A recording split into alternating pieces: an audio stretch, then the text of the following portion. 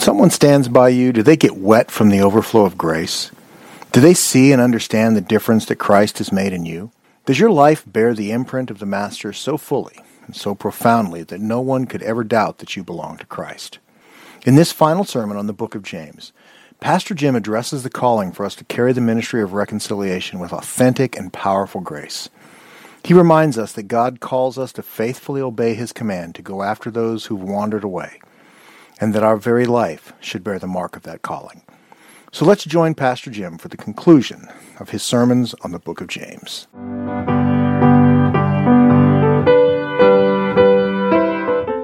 Matthew 13, in the 44th verse, we receive two parables, two very short parables about the kingdom of heaven. First one says, verse 44, "The kingdom of heaven is like treasure hidden in a field, which a man found and covered up. Then in his joy, he goes and sells all that he has to buy that field." Verse 45, "Again, the kingdom of heaven is like a merchant in search of a fine pearl, who on finding one pearl of great value went and sold all that he had and bought it." Remember, Philip came to Jesus. Scripture says Jesus found Philip, called Philip. Philip went and got Nathanael. Philip says to Nathanael, "We have found him." They have found him because that was what they were looking for. The people, the Jewish people, were looking for the Messiah. When people come wandering in here off the street, there is truly a certain aspect of them seeking God. But the real question is, what God are they seeking? What God are they seeking? Are they seeking the true God? Most of the time, the answer is no. Most of the time, it is no. They have a longing for something, for the true God. But that's not what they're seeking. Because when you find and when you hear the truth, it should be like this. When you come to the place of understanding and knowing Jesus because of what He has done in you, you should have nothing of value to you anymore. No, I didn't say go sell everything you have. You should have nothing that is more valuable to you than Christ, that you would not give up for Him. Is that how we feel? Is Christ more valuable to you than anything else? That's the parable. Sold everything to go buy the field. Sold everything to go buy the pearl. Are you willing to give up everything to follow after Christ? That was the true question to the rich young ruler. It wasn't about the amount of money he had. It was about what stood between him and truly following after Christ. Sometimes it's not our things that hinder us. Sometimes what hinders us from following after Christ and doing with all that we have and all that we are is our own pride. Our pride gets in the way of us hearing God. We're afraid of what it might look like. We're afraid of who might see. We're afraid that we may not be as important to somebody if they knew that we were sold out to Christ, so we don't sell out. That is not what the wanderer looks like. The wanderer is willing to trade truth for a lie. He's willing to go after those things that God has not given. In Matthew chapter 22 and verse 29, this is Jesus speaking to some of the religious leaders as they were trying to trick Him and asking Him questions about the resurrection. Verse 29 says, "But Jesus answered them, 'You are wrong.'" You know what happens? People will walk out of the church if a preacher tells them they are wrong. You got to find a way around that. You can't just, okay, maybe I will. Jesus says, "You are wrong because you know neither the Scriptures nor the power of God." You are wrong because you do not know the Scriptures and you do not know the power of God. Oh, how often that needs to be said in a church. We cannot, however, as we see this in somebody and as we go after somebody, we cannot put ourselves above them. Because if it wasn't for the grace of God, that we have nothing to do with, right? His grace is a free gift. You did nothing to get it. You did nothing to earn it. You did nothing to catch His eye. This free grace is the only reason you and I are not like the most vile of sinners. Titus 3:3 says, "For we ourselves were once foolish, disobedient, led astray, slaves to various passions and pleasures, passing our days in malice and envy, hated by others and hating one another." That's who we were. So when we are going out to retrieve somebody and we put ourselves above them, we are fools ourselves. We think too much of ourselves and not enough of Christ. In Psalm number 1, it says, "Blessed is the man who does not walk in the counsel of the wicked, nor stand in the paths of sinners." Verse 5 of that same psalm says, "Therefore the wicked will not stand in judgment, nor sinners in the assembly of the righteous." We need to remember who we are. We are blood-bought sinners. The blood of Christ is what bought us. The blood of Christ is what changed us. So when we go after somebody, we are not going after them in a position of superiority. We are going after them as somebody who is their peer, their equal, that has one thing different: the grace of God. And we want that grace to overflow from us onto them. We have one of those Brita filters at home, those pitchers with the Brita. And sometimes we stick it underneath the faucet to fill that top part up for it to filter the water. And we'll go about doing other things, and pretty soon that water's flowing over the top of the Brita. That's what grace should look like in us. It should be flowing over the top. And anything that's underneath of that Brita, when it's flowing over the top, is going to get wet, isn't it? And anything that is around us, when that's the way grace is in us, is going to see and feel that grace. When we go after these people, we need to remember that the wages of sin is death. Romans 6:23. Where they are headed is death. It is destruction.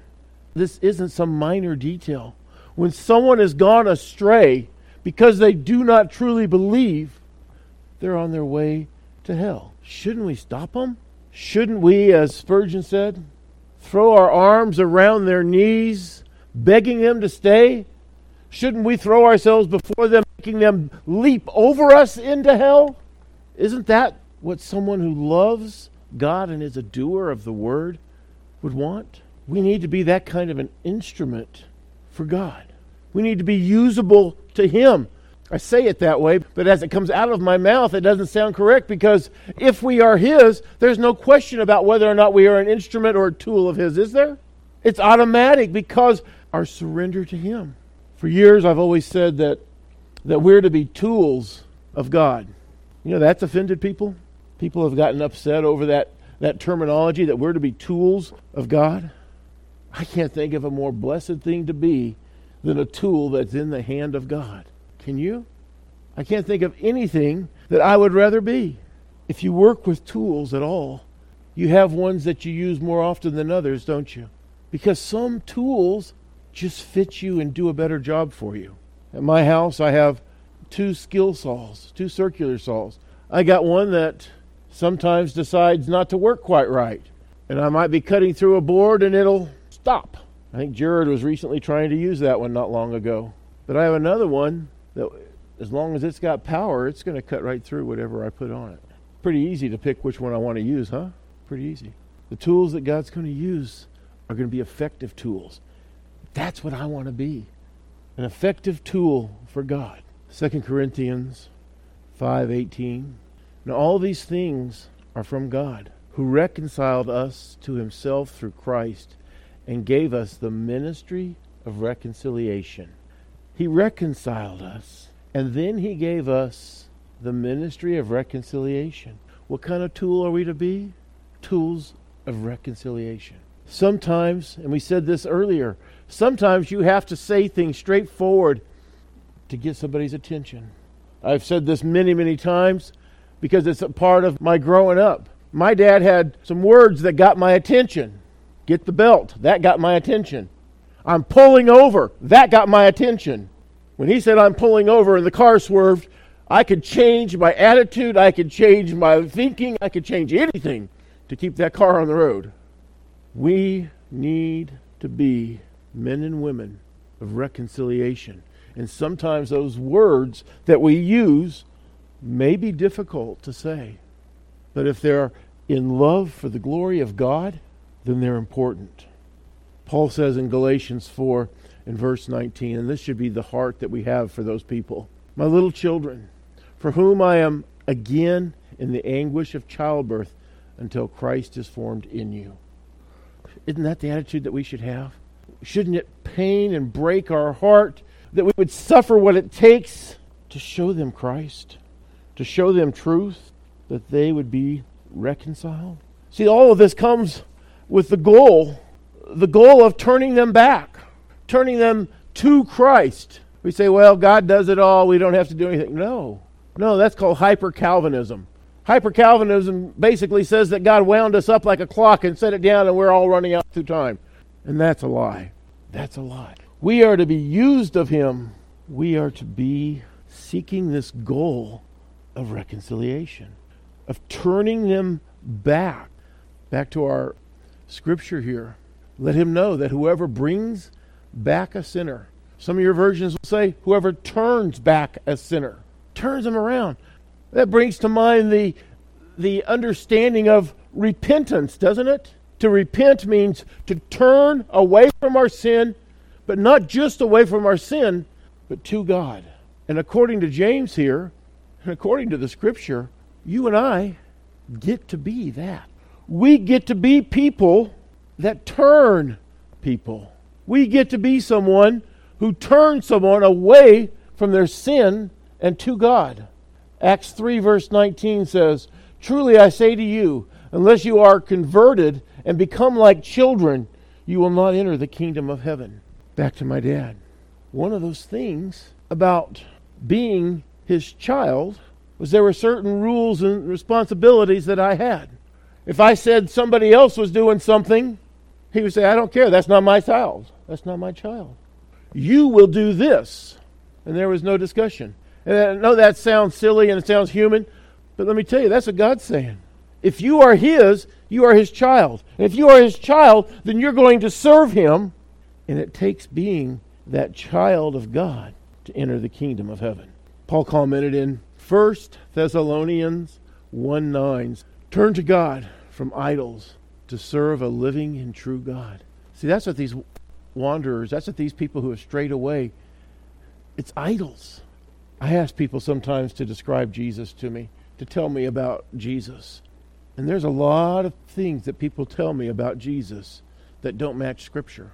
So, either they have a misunderstanding of who Jesus is, or they have a different Jesus. Years ago, the Royals used to have a player named DeJesus. Well, Jesus is what? Jesus. There's a lot of different Jesuses out there. There's a lot of Jesuses that are made up in the heart and the mind of man. Psalm 32 and verse 1, David exclaimed, "How blessed is he whose transgression is forgiven, whose sin is covered." Okay, that brings us back to our goal. Our goal is for them to see Christ, for them to hear His word, for them to have their sins covered. The end of verse 20 here will save his soul from death and will cover a multitude of sins. What is it that covers a multitude of sins? There's only one thing: the blood of Jesus Christ. That's it. Yours and my love, that doesn't cover a multitude of sins. The only thing that covers the sins of man is the blood of Christ. How many sins does it take for a person to miss the kingdom of God? Is it 10? Is it 20? It's a 1, John says. It's 1. 1 sin. Sad to say, I have that done by the time I get out of bed in the morning, because I am a sinful man saved by grace. We have a song that we sing from time to time. I don't think we've sang it in a while. Song is "Grace Greater Than Our Sin." Let me read you a few lines out of it. It says, "Marvelous grace of our loving Lord." Yes, I'm reading and not singing. "Grace that exceeds our sin and our guilt. Yonder on Calvary's mount outpoured, there where the blood of the Lamb was spilt. Grace, grace, God's grace. Grace that will pardon and cleanse within. Grace, grace, God's grace." Hear this last line: "Grace that is greater than all my sin." What is the ministry of reconciliation?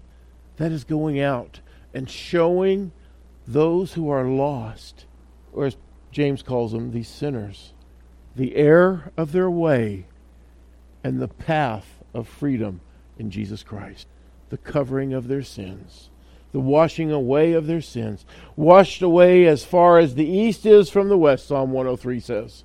This is what James is charging us to do. This is what should bring us great joy. When I was in Texas, I met a man. They called him the soul winner. And this man would go out and visit people door to door. He tells a story of one day he was driving down the road and felt compelled of God to pull into somebody's driveway. He went up and knocked on the door, and a voice came from inside, said, "Come in." And he went in, and there in the living room was a man in a hospital bed. And he began to visit with the man, to share Christ with the man, and to pray with the man.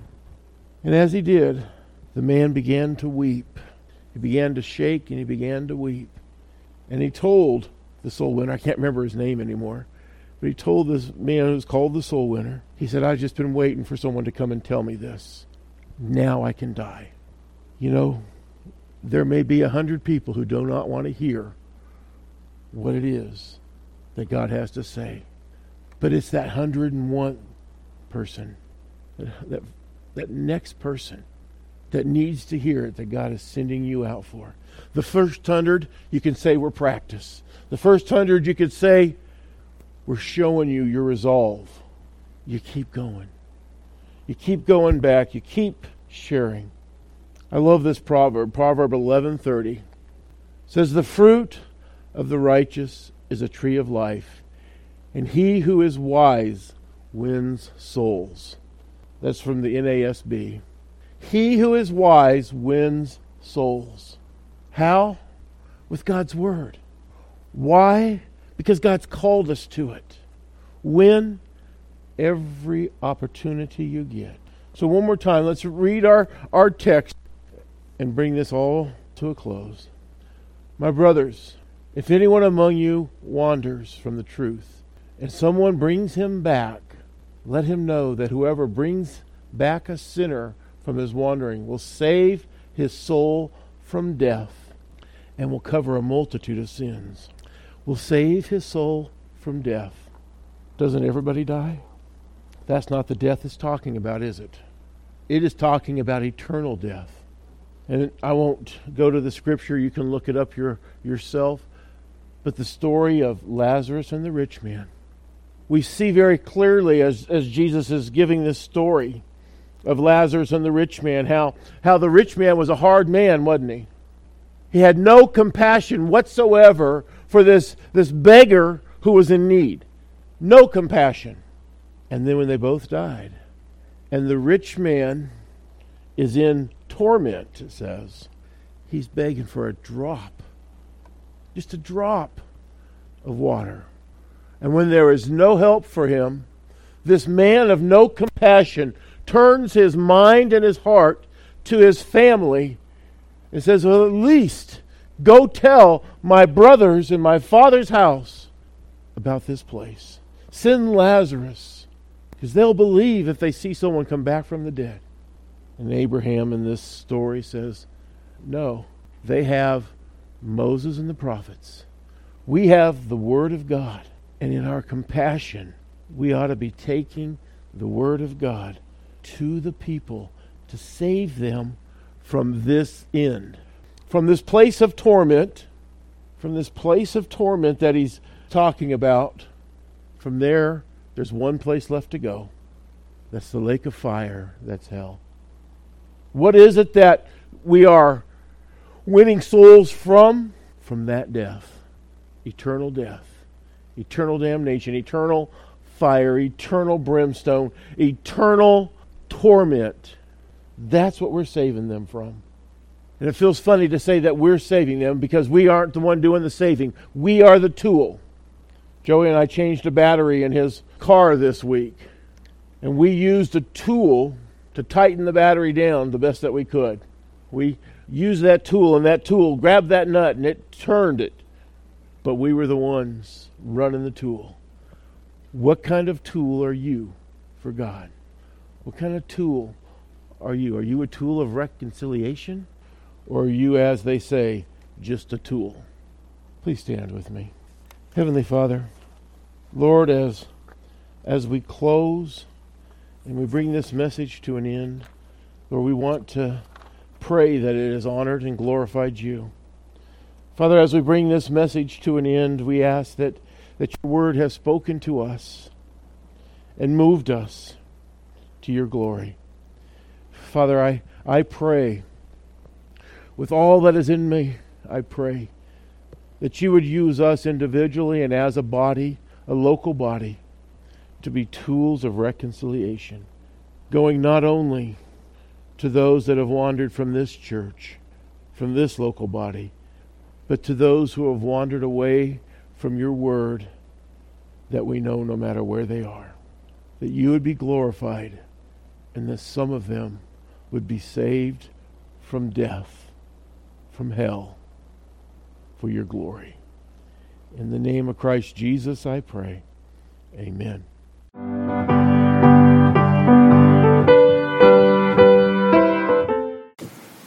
What sort of tool are you? This is the question that we all face. Every single one of us will stand before Christ on the day of judgment to receive from the Lord the things done in the body, whether good or evil. We'll be judged for our salvation based only on the blood of Jesus applied to us. But we will be judged for the work and content of our lives based on our obedience to his commands. Are we being useful tools? Are we being faithful? Are we practicing the ministry of reconciliation? Or are we simply living our lives with no concern for the eternal souls of those around us? We who have been saved by grace should be more evangelistic than those who are in hell. But as Pastor Jim reminded us today, the rich man in hell wanted to evangelize his family so that they would not end up where he was. We are called to be wise, to be soul winners by God's word in obedience to our Master, all the time, in every place. May God make each of us faithful and useful tools for his glory.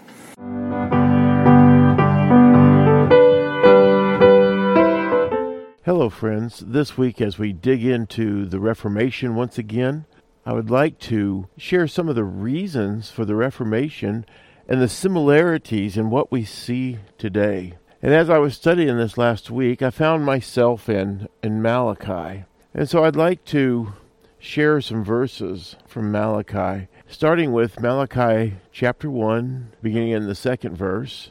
This is God speaking. I have loved you, says the Lord, but you say, how have you loved us? If I drop down to verse 6, it says, a son honors his father, and a servant his master. If then I am a father, where is my honor? And if I am a master, where is my fear? Says the Lord of hosts to you, O priest, who despise my name, but you say, how have we despised your name? As I look at these verses, I see a apathy. I see a lack of concern towards God, a lack of concern towards his honor, a lack of concern towards his glory, a lack of concern for people to know him and serve him and to make much of him. During the 16th century, when the Reformation came, for some time the Roman Church had hidden the things of God, especially the Word of God, from the people. The average person had never seen a Bible. When the Word is hidden, those in leadership, they have to trust them to teach the truth. And that's not what was being done. There are many areas that the truth was being hidden. There's many areas that things were being added to God's Word. As our church has been studying, and you'll be seeing that series soon in Galatians, we have seen where Paul had gone in to Galatia, and he had started these churches, and after he had left the area, the Judaizers came in behind him, and the Judaizers began to add things to the gospel. In particular, they added the need for circumcision to faith. It wasn't faith alone, or it wasn't grace alone, but you needed circumcision too. Of course, that is not true. Anytime we begin to add to God's Word, we have changed to a different gospel. So as I look at these, there's this lack of respect for God, what God says, and who God is. In fact, if I look at Luke chapter 6 and verse 46, he says, why do you call me Lord, Lord, and do not do what I tell you? Friends, we see that in history, the Roman Church was doing their own thing. They put other things above what God said in His Word, what God taught. They put other things above God. And they added to what is needed for salvation. We know, because of the Reformation, because of our ability to go to the Word of God and to read, that the only thing needed for salvation is God's grace, His grace alone, in Christ alone, by the means of faith alone, for His glory alone, and so says in Scripture alone. So we know this, but when we start adding to God's Word, we go away from God, and it is a new gospel. In Galatians, Paul says that he cannot believe that the Galatians so quickly turned to a different gospel. And then he says, as if there was a different gospel. In today's world, I look around, and all around us, there are people and there are churches that are turning away from the truth of God's Word because it is sometimes, or maybe I should say often, offensive.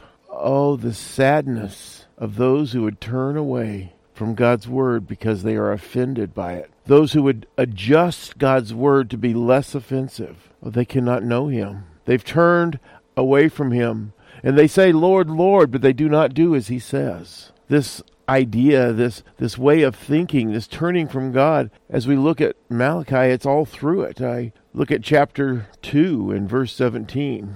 It says, you have wearied the Lord with your words. But you say, how have we wearied Him? By saying everyone who does evil is good in the sight of the Lord, and He delights in them. Or by asking, where is the God of justice? You see, those are things we see and hear today. The world is constantly saying that good is evil and evil is good. We see it all around us. I hear it in response to preaching of truth. I have heard it in response to preaching and just the reading of God's Word. Oh, as we needed Reformation in the 16th century, we need to return to that Reformation. We need to return to God today. That's why this is such an important subject. It is my prayer that you would seek out truth, that you would not cling to the lies that may sound very nice, but do not match God's Word. Thank you again, and God bless.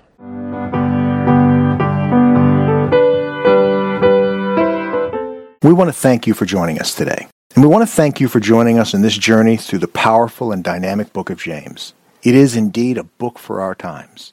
If you've been blessed by this message or have questions about the content, about our ministry, if you have need of counsel or guidance or want us to pray for you, please reach out to us and let us know. We can be reached in many different ways. We can be called toll-free at 800-416-9352. That number again is 800-416-9352. Or you can find us on the web at www.lightofthewordradio.com. Once more, that's www.lightofthewordradio.com. Or you can reach us by mail at Light of the Word Radio, P.O. Box 1, St. George, Kansas, 66535.